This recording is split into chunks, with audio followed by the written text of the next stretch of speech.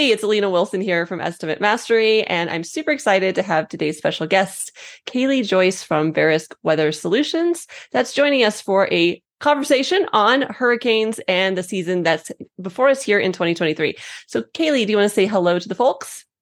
Yes, hi, I'm Kaylee Joyce. I'm a product manager with the Verisk Weather Solutions team. I'm very excited to be here. Always excited to talk about weather.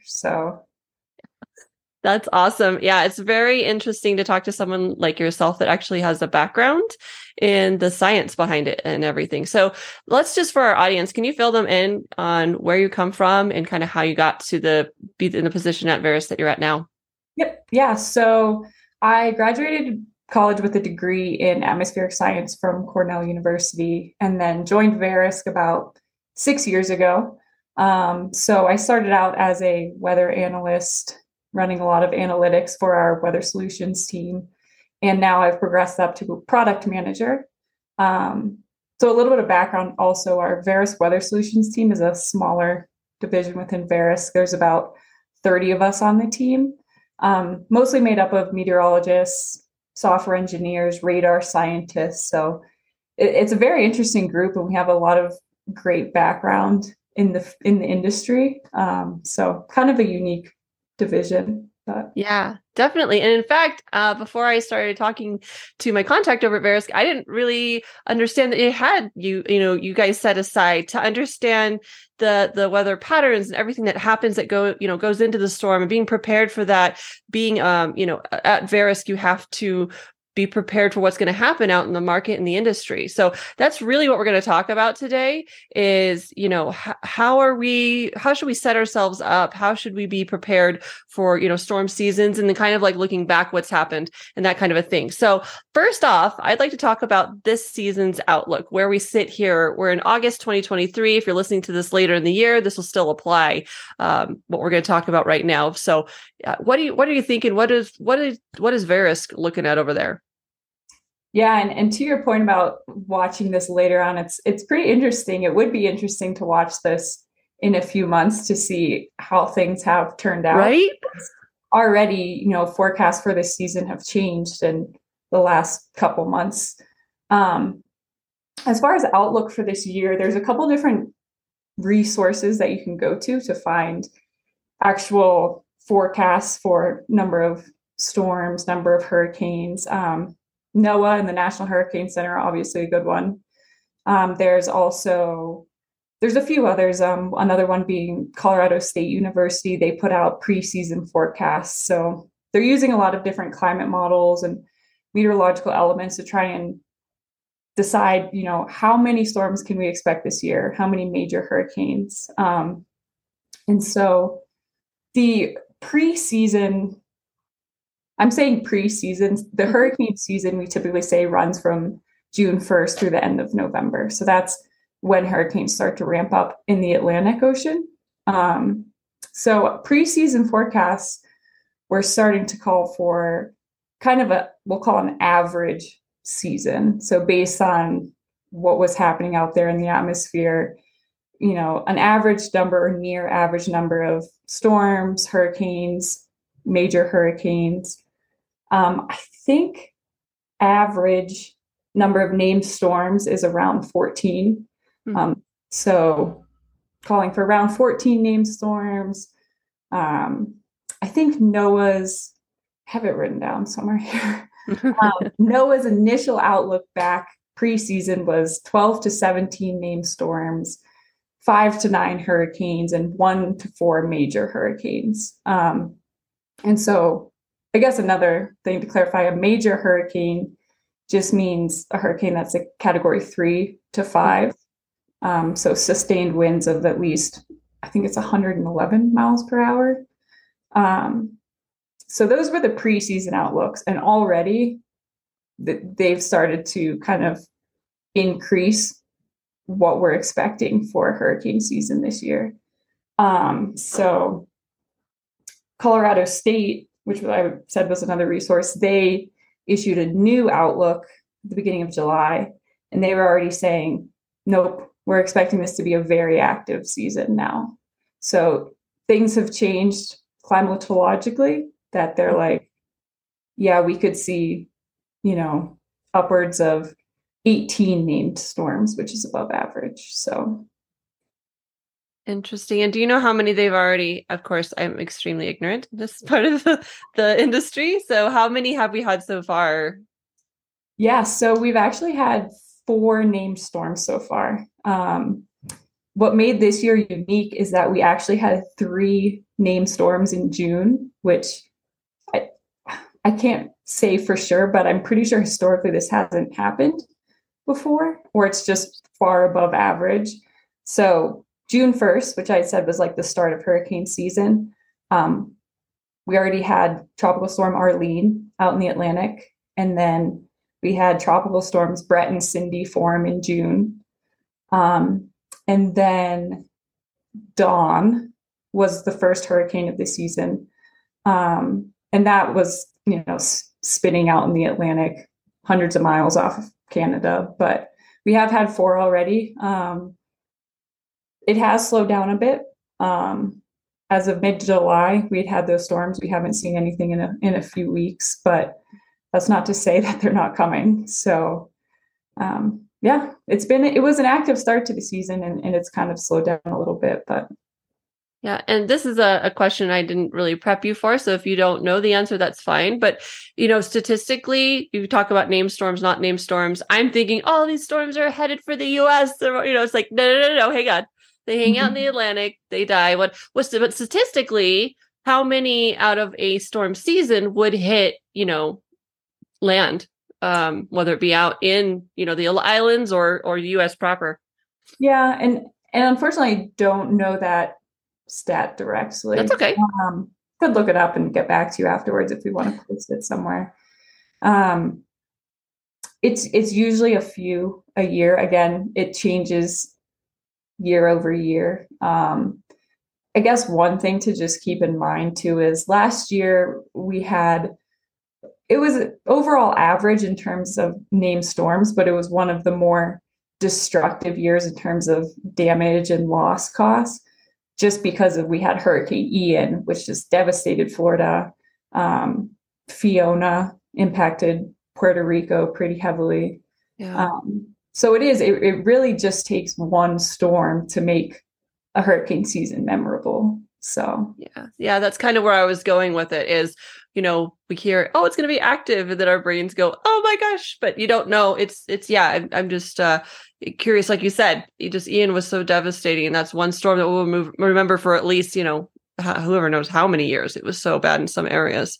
How long the effects will be, there. And being in the property restoration industry here with what we do and what the listeners are dealing with, they're directly affected too. So that's just why I was thinking, we're in a weird catch-22. We want work, but we don't want there to be a storm or, a disaster, but we're here to help you whenever it does hit. So it's a funny industry, but I love it because it's recession-proof. There always will be a storm somewhere happening that we can help people. So that's what's great about what we do.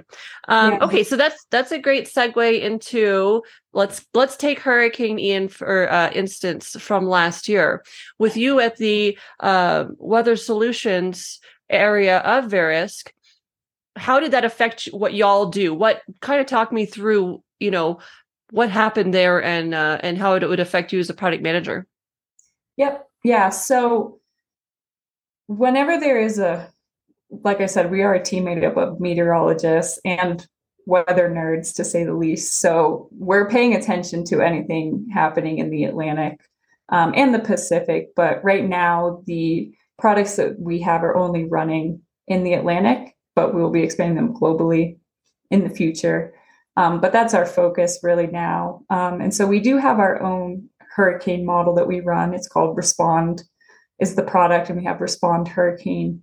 And so that product actually starts running as soon as a storm is named, as soon as it becomes tropical storm, Dawn. We start running, that product automatically starts running. And so what that is it's a 5-day outlook of the maximum sustained winds as well as maximum wind gusts. And it is updating 4 times per day. So it's a forecast, and we're delivering that data to our customers. We also work very closely with our customers in the insurance industry as well as adjacent markets. So kind of think of us a little bit as consulting too. We will deliver out forecasts, narratives to our customers. If we start to think that this storm might impact land, we'll issue out written forecasts for them to follow along with. And then if they have questions, obviously they can come back and we can give some clarifying answers there. But our products are running in that forecast side of things. So with Ian, we were tracking Ian from the very beginning as it got closer to landfall. And the important thing to realize with these hurricane forecasts, if you've ever looked at the National Weather Service or National Hurricane Center forecasts, they're constantly shifting just a little bit. These models are constantly taking into account different factors. And especially with the track of Ian, it did shift quite a bit. So initial forecasts were calling for a more northward landfall in Florida. And as it got closer and closer, it shifted further south. And even right before it made landfall, forecasts shifted it a little bit more further south, where it eventually made landfall near Fort Myers. So our customers who had access to our data, they were tracking these forecasts as they updated throughout time. And then even after it makes landfall, we continue tracking the storm. Because in the case of Ian, it moved across Florida and went out over the Atlantic again and then made a second landfall. So we do provide forecast information when there is a hurricane or named storm. And then, like I said, we do kind of provide services and assistance if customers have questions about, specific impacts. So I guess a lot of our customers using this data to it's one, so that they could use it for analytical purposes too, to say, okay, based on where this is going to hit, how is it impacting our portfolio or our book of business in terms of like an insurance company, or just allocating resources. Where do we need to be ready to have people on the ground to respond to this event? So that's kind of how the forecast information is used on that side of things. But I got you. Yeah. So is that released, if anyone who is using Xactimate or XactAnalysis, is that something that, if that we would have access to, do you know? We do have it available in our own platform that we call Respond Map, so that you can actually visualize the forecasts. So it's not currently built into Xactimate or XactAnalysis. If anyone was interested in getting access to the data, they should definitely reach out to Verisk or any of their Verisk reps to get in touch with us, and we can talk them through it then probably. Okay. Yeah. So go ahead. Oh, sorry, I was just saying it is a bit of a standalone product right now, just in terms of the forecast for the hurricane data. Yeah, because we've got, pretty big restoration companies who have multiple offices in multiple areas. I'm just wondering, if they could shift resources like you were talking about and be prepared for what's going on. That's intriguing to me, but we'll talk about how to contact here at the end. Mm-hmm. So hang on for that if you're listening here. So with that Ian forecast, everything that happened there, was it able to, you said it shifted at the last moment, but for the most part, is it in enough of a general area that it is a very useful tool for those that are trying to do what we just talked about? Yeah, definitely. And the forecasts were pretty close. It was just, if you looked at it over time, it just slowly shifted further and further south. But yeah, it is pretty close. And like I said, we do display the maximum sustained winds and the maximum wind gusts. So that's information we're trying to portray with these forecasts. And then actually, we do have post-event information. So basically, we take the best footprint of what happened with Hurricane Ian, and we are making adjustments based on a few different factors. Surface roughness, so basically how winds are interacting with land versus water. So that's all built into the algorithm. And then we also pull in weather observation data from weather stations, airports, to adjust the wind speeds a bit.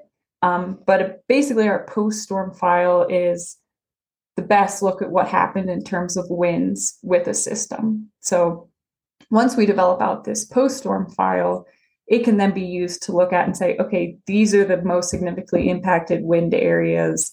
Do I have properties in this location? Do I have to respond in this specific location? So it's basically just to pinpoint specific impacts after the fact. So that's what we call our post-storm data then. So yeah. And is it pretty, how not accurate, but like how down to like the foot or inch, or is it like, within this mile, or is it in this zip code? Kind of how do you? It's very granular data. And so you can zoom in, we say to a property level. Okay. It is, at a gridded level to like about 1 kilometer, I think. But it is, if you were to zoom into a property, you could see probably the impacts or general impacts at that location. So interesting. Highly granular data, yeah. Yeah, because what we run into as on the contractor side of the industry is that they'll go out, they'll look at the roof, they'll try to determine, is this what wind, speed was actually here, and we try to, they try to approximate it with some other kinds of weather reports. That's why what you do is so interesting to me. It's like if we could, unequivocally prove, look, it's in this swath where there was 111 mile an hour sustained winds. It's like, well, of course that class of shingle can't handle that sustained wind. Therefore, we need to replace whatever. So that's kind of what I'm looking at from a contractor standpoint, is just to back up like, hey, these are facts. It's not my opinion that this is damage. It's like, this is the fact, is what happened. And we can rely on this data. Let's move forward with the repair or whatever it is. That's really what's so valuable for our listeners on this side of things. So that's very intriguing. Yeah, so we actually do have a product that helps with that then too. Basically, we're taking that respond data, that post-storm footprint of what happened, and we're pulling it into a property-specific report. So you could search for a specific location, and we would return what the maximum sustained winds were at that location for the storm, what the maximum wind gusts, 3-second wind gusts were for the storm. And all that is pulled into a report. Mm-hmm. And to your question about granularity too, I think we provide it in bins. So like, this is what we're saying happened at the property, but then also here's a 1 mile bounding box. Here's a 5 mile bounding box. So if it does account a little bit for, if there's a bit of a error, it would say, okay, we're saying there's only 40 mile per hour winds at the property, but then within 1 mile, there's 50, and then within 5 miles there was 80. So then maybe you're like, oh, maybe I should go check it out because there might have been an 80 mile per hour gust nearby. So we do provide a range usually in those types of reports just to account for that. But interesting. So that's called our benchmark reports, just for reference. Okay, so benchmark reports would be. Now, we're discussing, of course, the topic, and you'll see that in the title, is about hurricane. But of course, our people also work a lot of windstorms across, the Midwest, hailstorms, big one just hit Colorado. Is that something, you mentioned you were kind of staying out near the Atlantic, or that is kind of where, your data is coming from. What I'm trying to ask here is there other weather reports that could be pulled from something like Benchmark? Yep, there definitely is. So the Atlantic is really just for our hurricane data. Right. That's just the focus. But we do have US-wide hail and wind data as well. So we have Respond Hail and Wind, which you could use to visualize the data after an event. And what's unique about that data is it's what we call near real time, in that we're tracking hailstorms and windstorms as they're occurring. So the data is available like every 15 minutes. For hail, for wind, it's every hour. Or you could look at it post-event and say, oh, this is where the hailstorm happened in Colorado. This is where the largest hail happened. So we do have that data available visually if you wanted to look at it on a map. Or we also have the benchmark reports available at a property-specific level as well. So okay, so that's what I'm understanding is, so a property-specific level, we want a benchmark report. If we want to pull a hail map or wind data, that's going to be Respond. Respond. That's fine. I'm going to circle that one. Okay. Yeah. Yeah. So what's really interesting is, contractors will look for an area that has like red, it's like, we're going to go knock doors over there, that kind of a thing. And then if they get a property specific problem, they could go pull the benchmark. Okay. That's Excellent. exactly the workflow. It's like I've done this or heard this before. Just kidding. No. That's awesome. Yeah, I see. I didn't know Verisk had these kinds of tools at our disposal. There's other, similar things in our market, but the nice thing about getting a Verisk tool that does something like this is it's not it's like the insurance company uses Verisk and the contractor already uses Verisk. So it's like an level, even playing field. So both sides, they already know, we both use Xactimate, we both use XactAnalysis or whatever it is. So it makes it less of a contentious environment to have a conversation like, well, actually the Verisk report shows we've got this benchmark report showing, this data, and taking the opinion out of it as much as we can and just dealing with facts is really our goal. And this is a big help with a lot of that. Especially storm related data. Having those tools available, either if it's for research into an event or just trying to fast track something, trying to be like, oh, we saw at this property there was 2-inch hail, this is where we target. It's there's a few different use cases for sure on both the contractor side and then maybe the insurance and insurance adjuster side of things. But to your earlier point too, the benchmark reports are actually integrated into XactAnalysis and Xactimate. It is something that you can have turned on or enabled in those platforms. So it makes it very easy to just order a report right through Xactimate, to have it handy, have it there for your reference in your documentation if needed. There's also a use case too that we've seen a little bit more common with some of the insurance carriers or IA companies, where they're automating benchmark reports and alerts. So if a hurricane assignment comes in or an assignment is labeled as hurricane, they are automatically delivered a benchmark report on that hurricane assignment or claim so that they have it at their disposal. And then those can also be pushed down from XactAnalysis into Xactimate too. So that's amazing. That's really good to know as well. Wow. Do you know how long this service has been out for? Since I've joined the company. So before 6 years prior. So okay, cool. Yeah, I was just curious. We've made a lot of updates in recent years, and the workflow's a lot easier now to integrate and to use. And one nice thing too is if you're in XactAnalysis and you're enabled for benchmark reports and you order one, it usually only takes a few minutes then to be delivered. It's pretty automatic process then. That's amazing. Yeah, that's good to know too.